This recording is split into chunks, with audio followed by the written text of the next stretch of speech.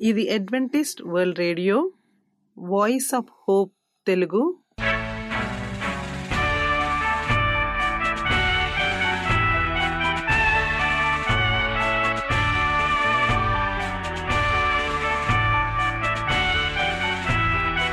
ప్రపంచమంతా క్రైస్తవ సందేశములు ప్రసారము చేయుచున్న అడ్వెంటిస్ట్ మీడియా కేంద్రము ఈ జీవన జ్యోతి కార్యక్రమమునకు ప్రేమపూర్వకముగా ఆహ్వానించుచున్నాము.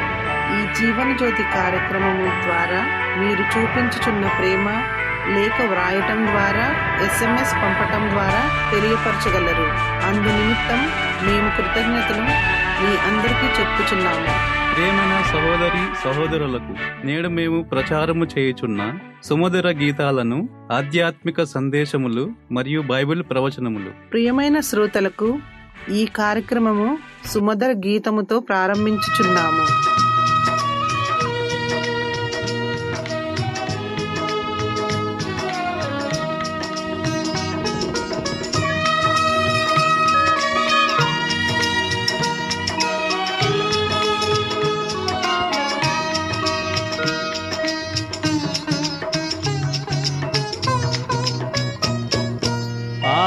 పాపినయ్యా ప్రభువా, దోషినయ్యా దేవా, కరుణించవా కరుణామయా, కలికి కాంతి రూపా, ఇలకే శాంతి దాతా.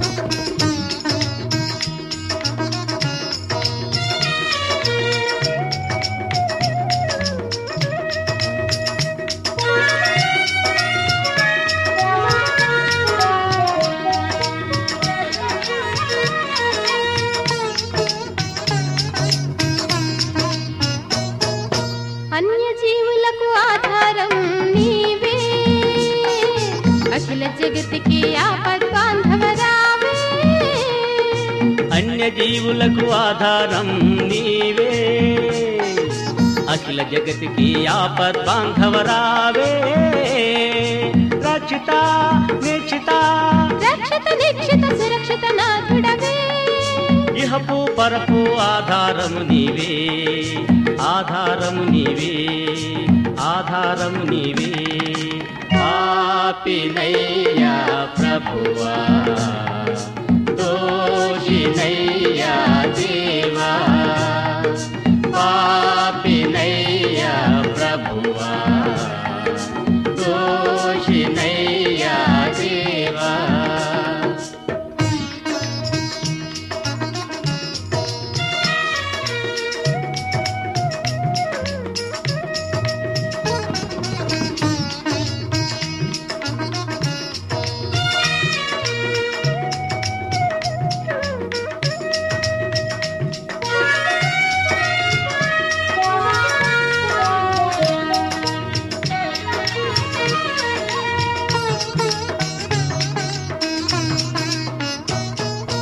అంధకారపు బంధురాలే అలిమినయా, దివ్య జ్యోతిని మాకు అందించవయా. అంధకారపు బంధురాలే అలిమినయా, దివ్య జ్యోతిని మాకు అందించవయా. భక్షిత నిరీక్షిత భక్షిత నిరీక్షిత నీవే తొలగించవయా. భవబంధాలు పారద్రోలి కాపాడుమయ్యా, కాపాడుమయ్యా, కాపాడుమయ్యా. పాపినయ్యా ప్రభువా, దోషినయ్యా దేవా,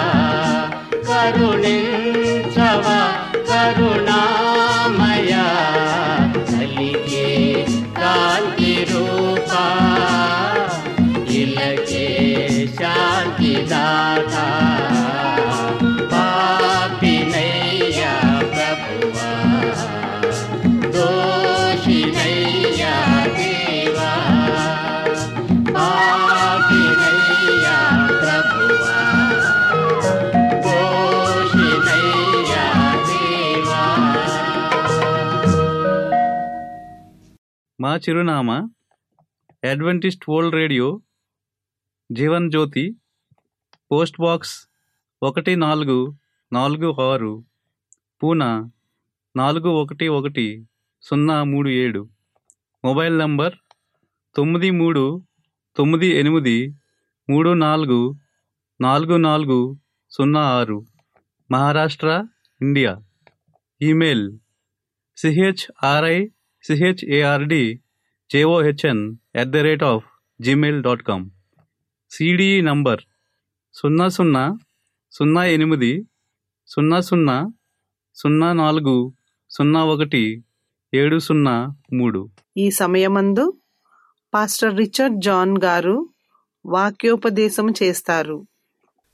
పేతురు ప్రవక్త యొక్క విషయాలను ఈ దినమందు మన వర్తమానంలో ధ్యానించనే ఉన్నాం. ప్రేమింటి వారలారా, మన పరిశుద్ధ గ్రంథాలని తెరిచి 1 పేతురు రాసిన పత్రిక 5వ అధ్యాయము 7వ వచనంలో, ఆయన మిమ్ములను గూర్చి చింతించున్నాడు గనుక మీ చింత యావత్తు ఆయన మీద వేయుడి. ఇక్కడ పేతురు తన యొక్క అనుభవంలో ఏమని గుర్తించున్నాడంటే, యేసుక్రీస్తు ప్రభు ప్రతి మానవునికి ఎంతో అవసరం. ఎందుకంటే మరి ఈ లోకంలో మానవులుగా మనం జీవించినప్పుడు మనకొచ్చే కష్టాల్లో, మనం ఎదుర్కొనే ఇబ్బందుల్లో, మరి మనం ఎదురు చూసే ఆ యొక్క సవాల్లో ప్రతి గడియకి యేసుక్రీస్తు ప్రభు మనతో ఉండటం ఎంతో ప్రాముఖ్యం.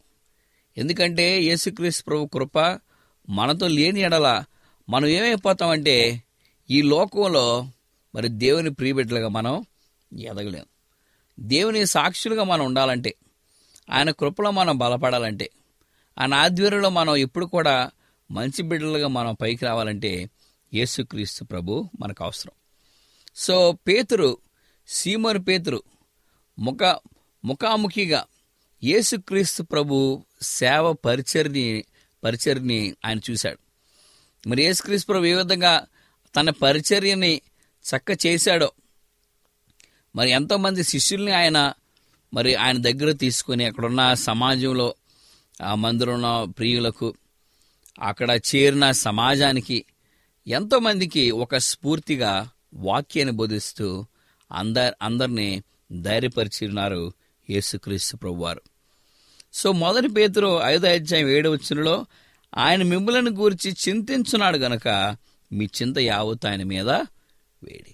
యేసుక్రీస్తు ప్రభు మన గురించి బాధపడుచున్నాడని పేతురు చెప్పాడు. ఏ సందర్భమైనా మరి మన దేవుడు, మన యేసుక్రీస్తు ప్రభు మన విషయంలో ఆయన సంతోషపడినట్లు ఎప్పుడైనా మీరు చూసారా? మరి మన తల్లిదండ్రులు మనం చూస్తే, మరి బిడ్డలుగా మనం ఏదైనా మనం విజయాన్ని సాధించినప్పుడు, ఎగ్జామ్స్ పాస్ అయినప్పుడు, ఏదైనా గొప్ప కార్యాన్ని మనం చేసినప్పుడు వారు ఎంత సంతోషపడి గర్వపడతారు. అదే మనం ఏదైనా తప్పిదం చేస్తే వారు కృంగిపోతూ ఉంటారు, బాధపడుతూ ఉంటారు. ఏంటి నాకు ఈ పరిస్థితి వచ్చింది, నా బిడ్డలో ఈ విధంగా అయి ఉన్నారని వారు అనుకుంటారు. సో మన తల్లి తండ్రి స్థానంలో యేసుక్రీస్తు ప్రభు ఉండి తన యొక్క బాధను, ఆవేదను మానవునికి చెప్తున్నాడు.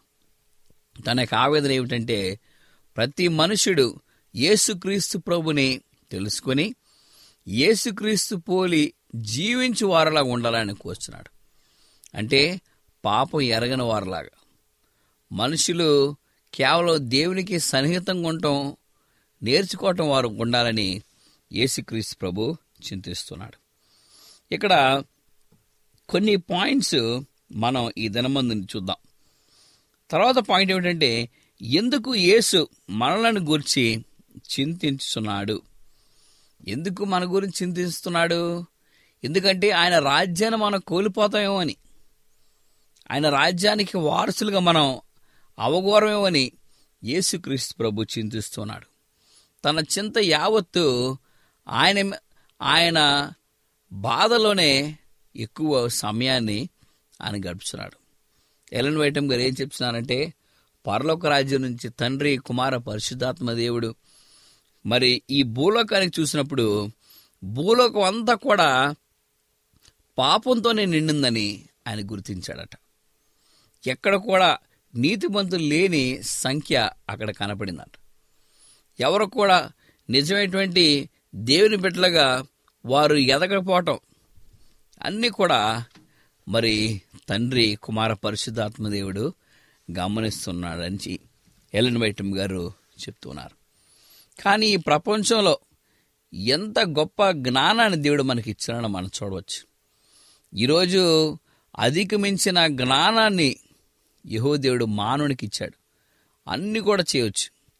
మరి టెక్నాలజీలో, వేరే వేరే పరిస్థితుల్లో, ప్రతి ప్రదేశాల్లో మానవుడు ఏ విధంగా వెళ్ళాలో, తను ఏ విధంగా సాధించాలో అన్ని రంగాల్లో కూడా తన యొక్క జ్ఞానాన్ని మనకిచ్చినాడు. కానీ యేసు మన గురించి ఎందుకు చింతిస్తున్నాడంటే, ఈ లోకంలో మనం జీవించే ఆ జీవితము యేసుక్రీస్తు ప్రభు వైపే మనం మరలి ఉండాలి. అంటే సత్యంగా జీవించాలి, నీతిమంతులుగా ఉండాలి, పరిశుద్ధులుగా మనం ఉండాలి. ఆయన ఆ ముఖ చిత్రాన్ని అనగా తన స్వరూపంలో మనం చేయబడి ఉన్నాం కాబట్టి యేసుక్రీస్తు ప్రభు పోలి జీవించలేకపోతున్నామని యేసు ప్రభు తనకు తానే మరి చింతిస్తున్నాడు. ఇక్కడ మానవుని దేవుడు ఏ విధముగా తయారు చేస్తున్నాడు. ఆదికాండం 1వ అధ్యాయం 26 నుంచి 28 వచనంలో మనం ఆయన స్వరూపం మందు చేయబడినాం. దేవుడు మనలను ఆశీర్వదించి బలపరిచి విషయాలు ఆయన మనలను గొప్పగా చేయటానికి ఇక్కడ ఆయన చేస్తున్నాడు. దేవుడు తొలి మానవుని తన పరిశుద్ధమైన చేతులతో మట్టితో మానవుని తయారు చేసి మట్టి బొమ్మను నిలువబెట్టిన. ఆ మట్టి బొమ్మకు నాసికరంధ్రంలో ముళ్ళ ద్వారా ఆయన పవిత్రమైన జీవవాయువు వదగా నరుడు చెల్లించి జీవించడి వాడిగా తయారు అయ్యున్నారు. తరువాత దేవుడు ఏమని తలంచినారంటే, ఇక్కడ తాను నిర్మించిన మానవునికి సాటి అయిన సహాయకారిగా యునుటకు స్త్రీ ఏ విధముగా కలిగేశానని ఇక మనం చూడొచ్చు. ఈ ఆదికాండం 1వ అధ్యాయము 2, 3 అధ్యాయంలో మనం చూస్తే మరి ఏ విధంగా యేసుక్రీస్తు ప్రభు సర్వాన్ని సృజించున్నాడు. మరి అపోస్తలుడైన మరి సీమోను పేతురు మరి సృష్టికర్త అయిన యెహోవాను గుర్తించినాడు. ఈ సృష్టికర్త అయిన యెహోవా కుమారుడైన యేసుక్రీస్తు ప్రభు లోకానికి పంపించాడని గుర్తించాడు. మరి యేసుక్రీస్తు ప్రభు మానవుల కొరకు శిలువ మీద మరణించినాడని గుర్తించాడు. మరి ఈ సీమోను పేతురే యేసుక్రీస్తు ప్రభును కూడా తిరస్కరించి ఆయన శిలువ మీద ఆయన వేలాడి బాధపడటం ఈ శిష్యుడైన సీమోను కూడా చూస్తున్నాడు. సో ప్రియమైన వారలారా, ఈ 3 అధ్యాయాల్లో దేవుడు చేసిన గొప్ప కార్యాన్ని ఇక్కడ మనం గుర్తించాలి. ఇక్కడ ముఖ్య గమనిక ఏమిటంటే, దేవుడని యెహోవా, యేసుక్రీస్తు, పరిశుద్ధాత్ముడు వీరు ముగ్గురు కలిసి వారి పోలికలో, వారి స్వరూపంలో, వారి యొక్క పరిశుద్ధమైన చేతులతో మానవుని తయారు చేసినారు. కానీ వారు దేవుడు చెప్పిన మాటలు మీరినందువలన ఆయన మనలను బాగు చేయాలని చింతించుచున్నాడు. ఈరోజు ఆయన స్వరూపంలో మనం సృజించబడ్డాం. We're created in image of God అని ఇంగ్లీష్లో మనం అంటూ ఉంటాం. సో ఆయన స్వరూపంలో, ఆయన పోలిక చొప్పున మరి మానవులు ఎట్లా ఉన్నామో మన దేవుడు కూడా అదే విధంగా ఉన్నాడు. సర్వాన్ని ఆయన సృజించినప్పుడు మనం ఏం చేస్తున్నామంటే, మనం దేవుని దృష్టికి పాపం చేస్తున్నాం, శాపగ్రస్తులై ఉన్నాం, మరణాన్ని సంభవించే పరిస్థితిని మనం తెచ్చుకుని ఉన్నాం. అందుకని ఆయన ఏమంటున్నాడంటే, దేవుడు చెప్పిన మాటలు మీరు ఉన్నవలన ఆయన మనలను బాగు చేయాలని మరి ఆయన చింతించున్నాడని చెప్తున్నాడు.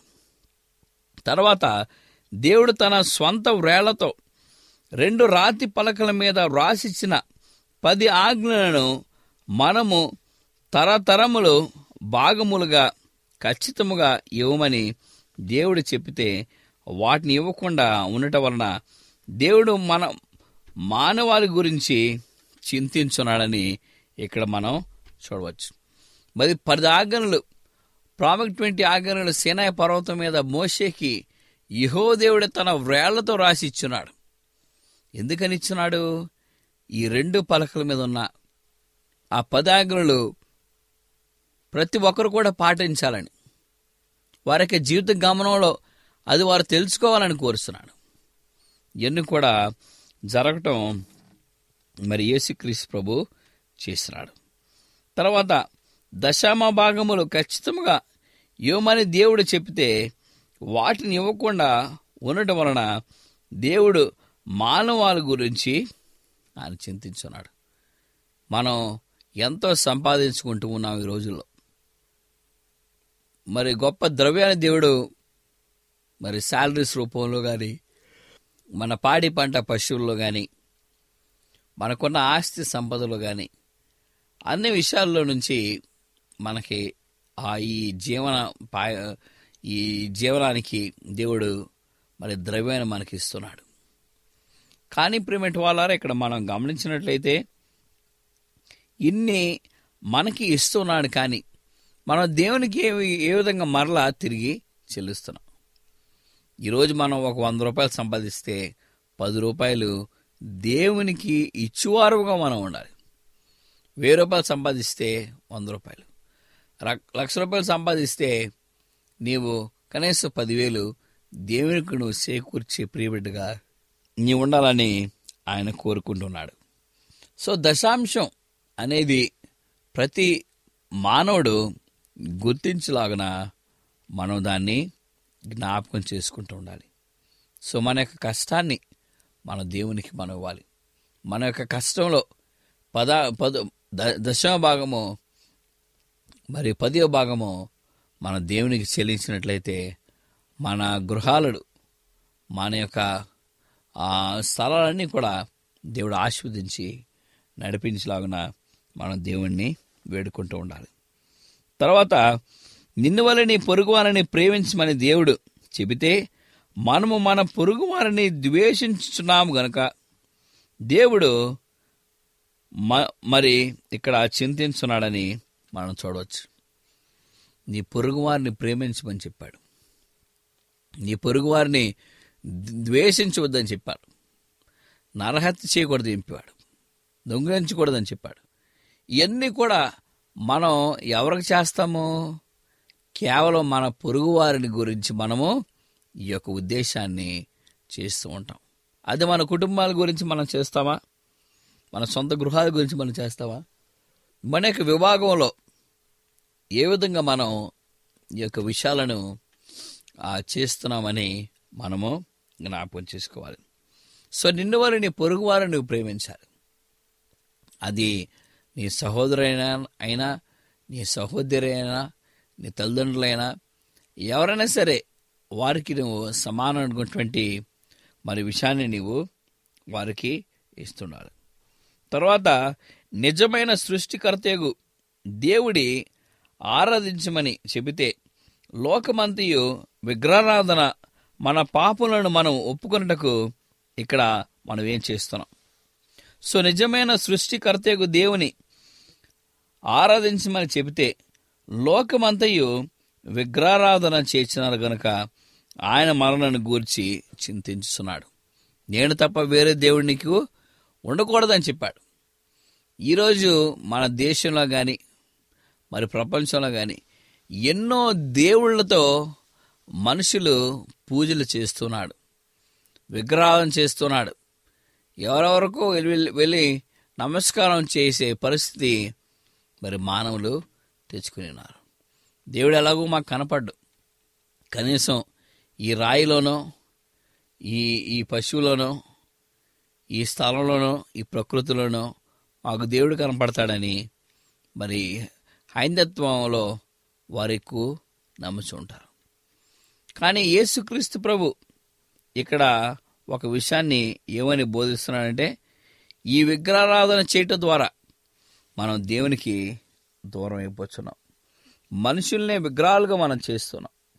నిజమైనటువంటి దేవుణ్ణి మనం మర్చిపోయి కేవలం ఈ లోకంలో ఉన్న ఆ మనుషులు వారు చేసే అద్భుత కార్యాలు, వారు చేస్తున్న ఆశ్చర్య కార్యాలను మనం చూసి ఎంతో ఆశపడి దేవుని స్థానంలో మనుషులను మనం నియమించి వారికి మనం పూజలు చేస్తున్నాం.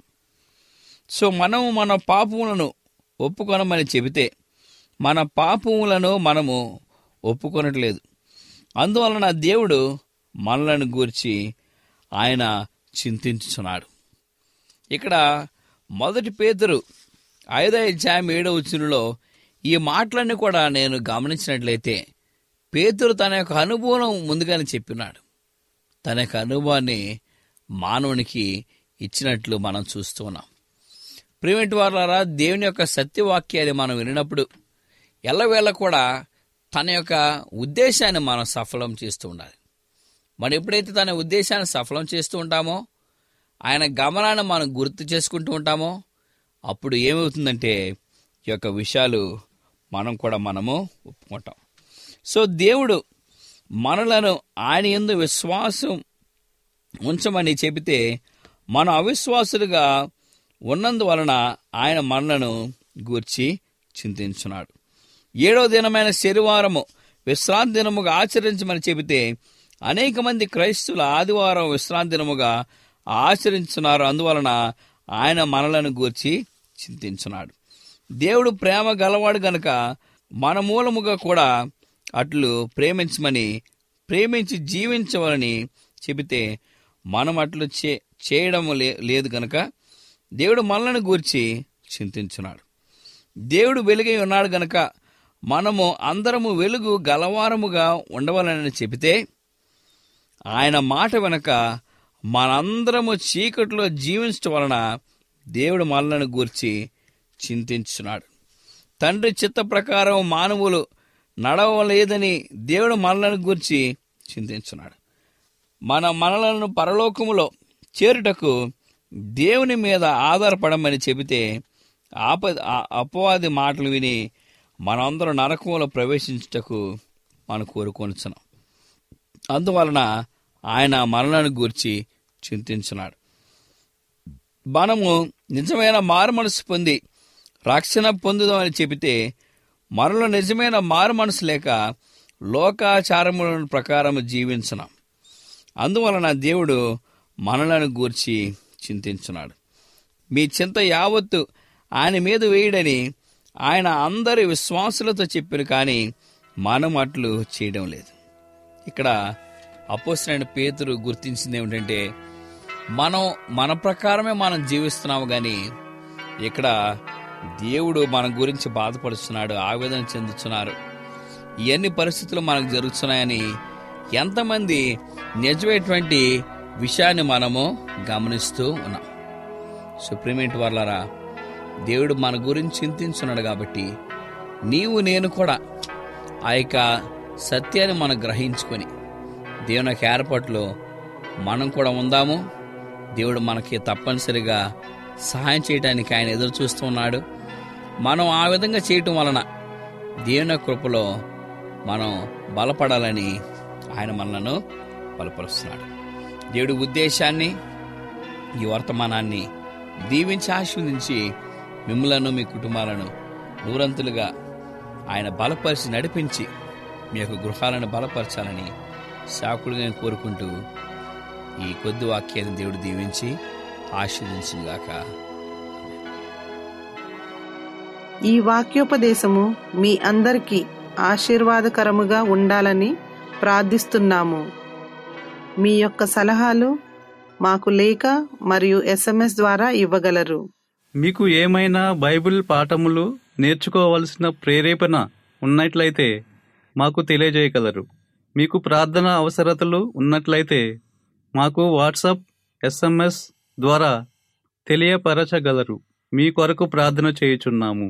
ప్రియమైన విశ్వాసులారా, మా చిరునామా Adventist World Radio, Jeevan Jyoti, post box number 1446, Poona 411037, Maharashtra, India.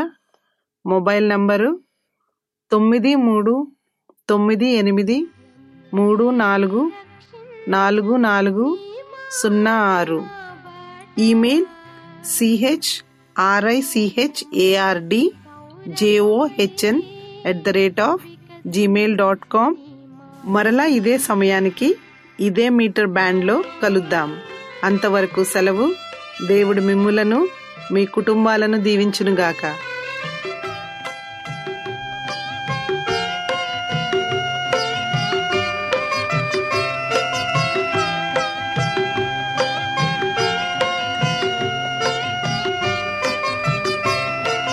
రమ్యమై రక్షించు నీ మాట మా బాట, సౌమ్యమై సౌరభమై వికసించే నీ మాట, సౌమ్యమై సౌరభమై వికసించే నీ మాట.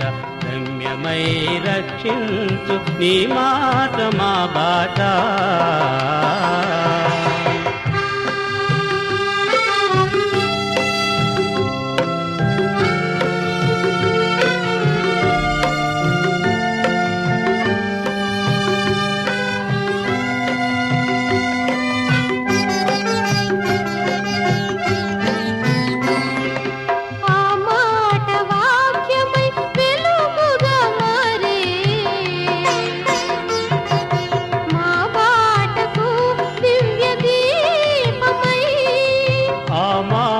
వాక్యమై వెలుగుగా మారే మా బాటకు దివ్య దీపమై. అంధులకు ఆశ్రయం, పాపులకు గమ్యము, అంధులకు ఆశ్రయం పాంధులకు గమ్యము, శరణన్న వారిని రక్షించని మాట, రక్షించి నీ బాట.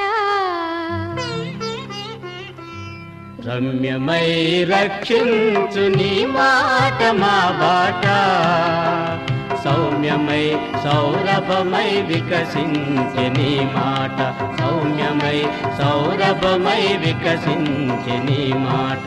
రమ్యమై రక్షించు నీ మాట మా బాట.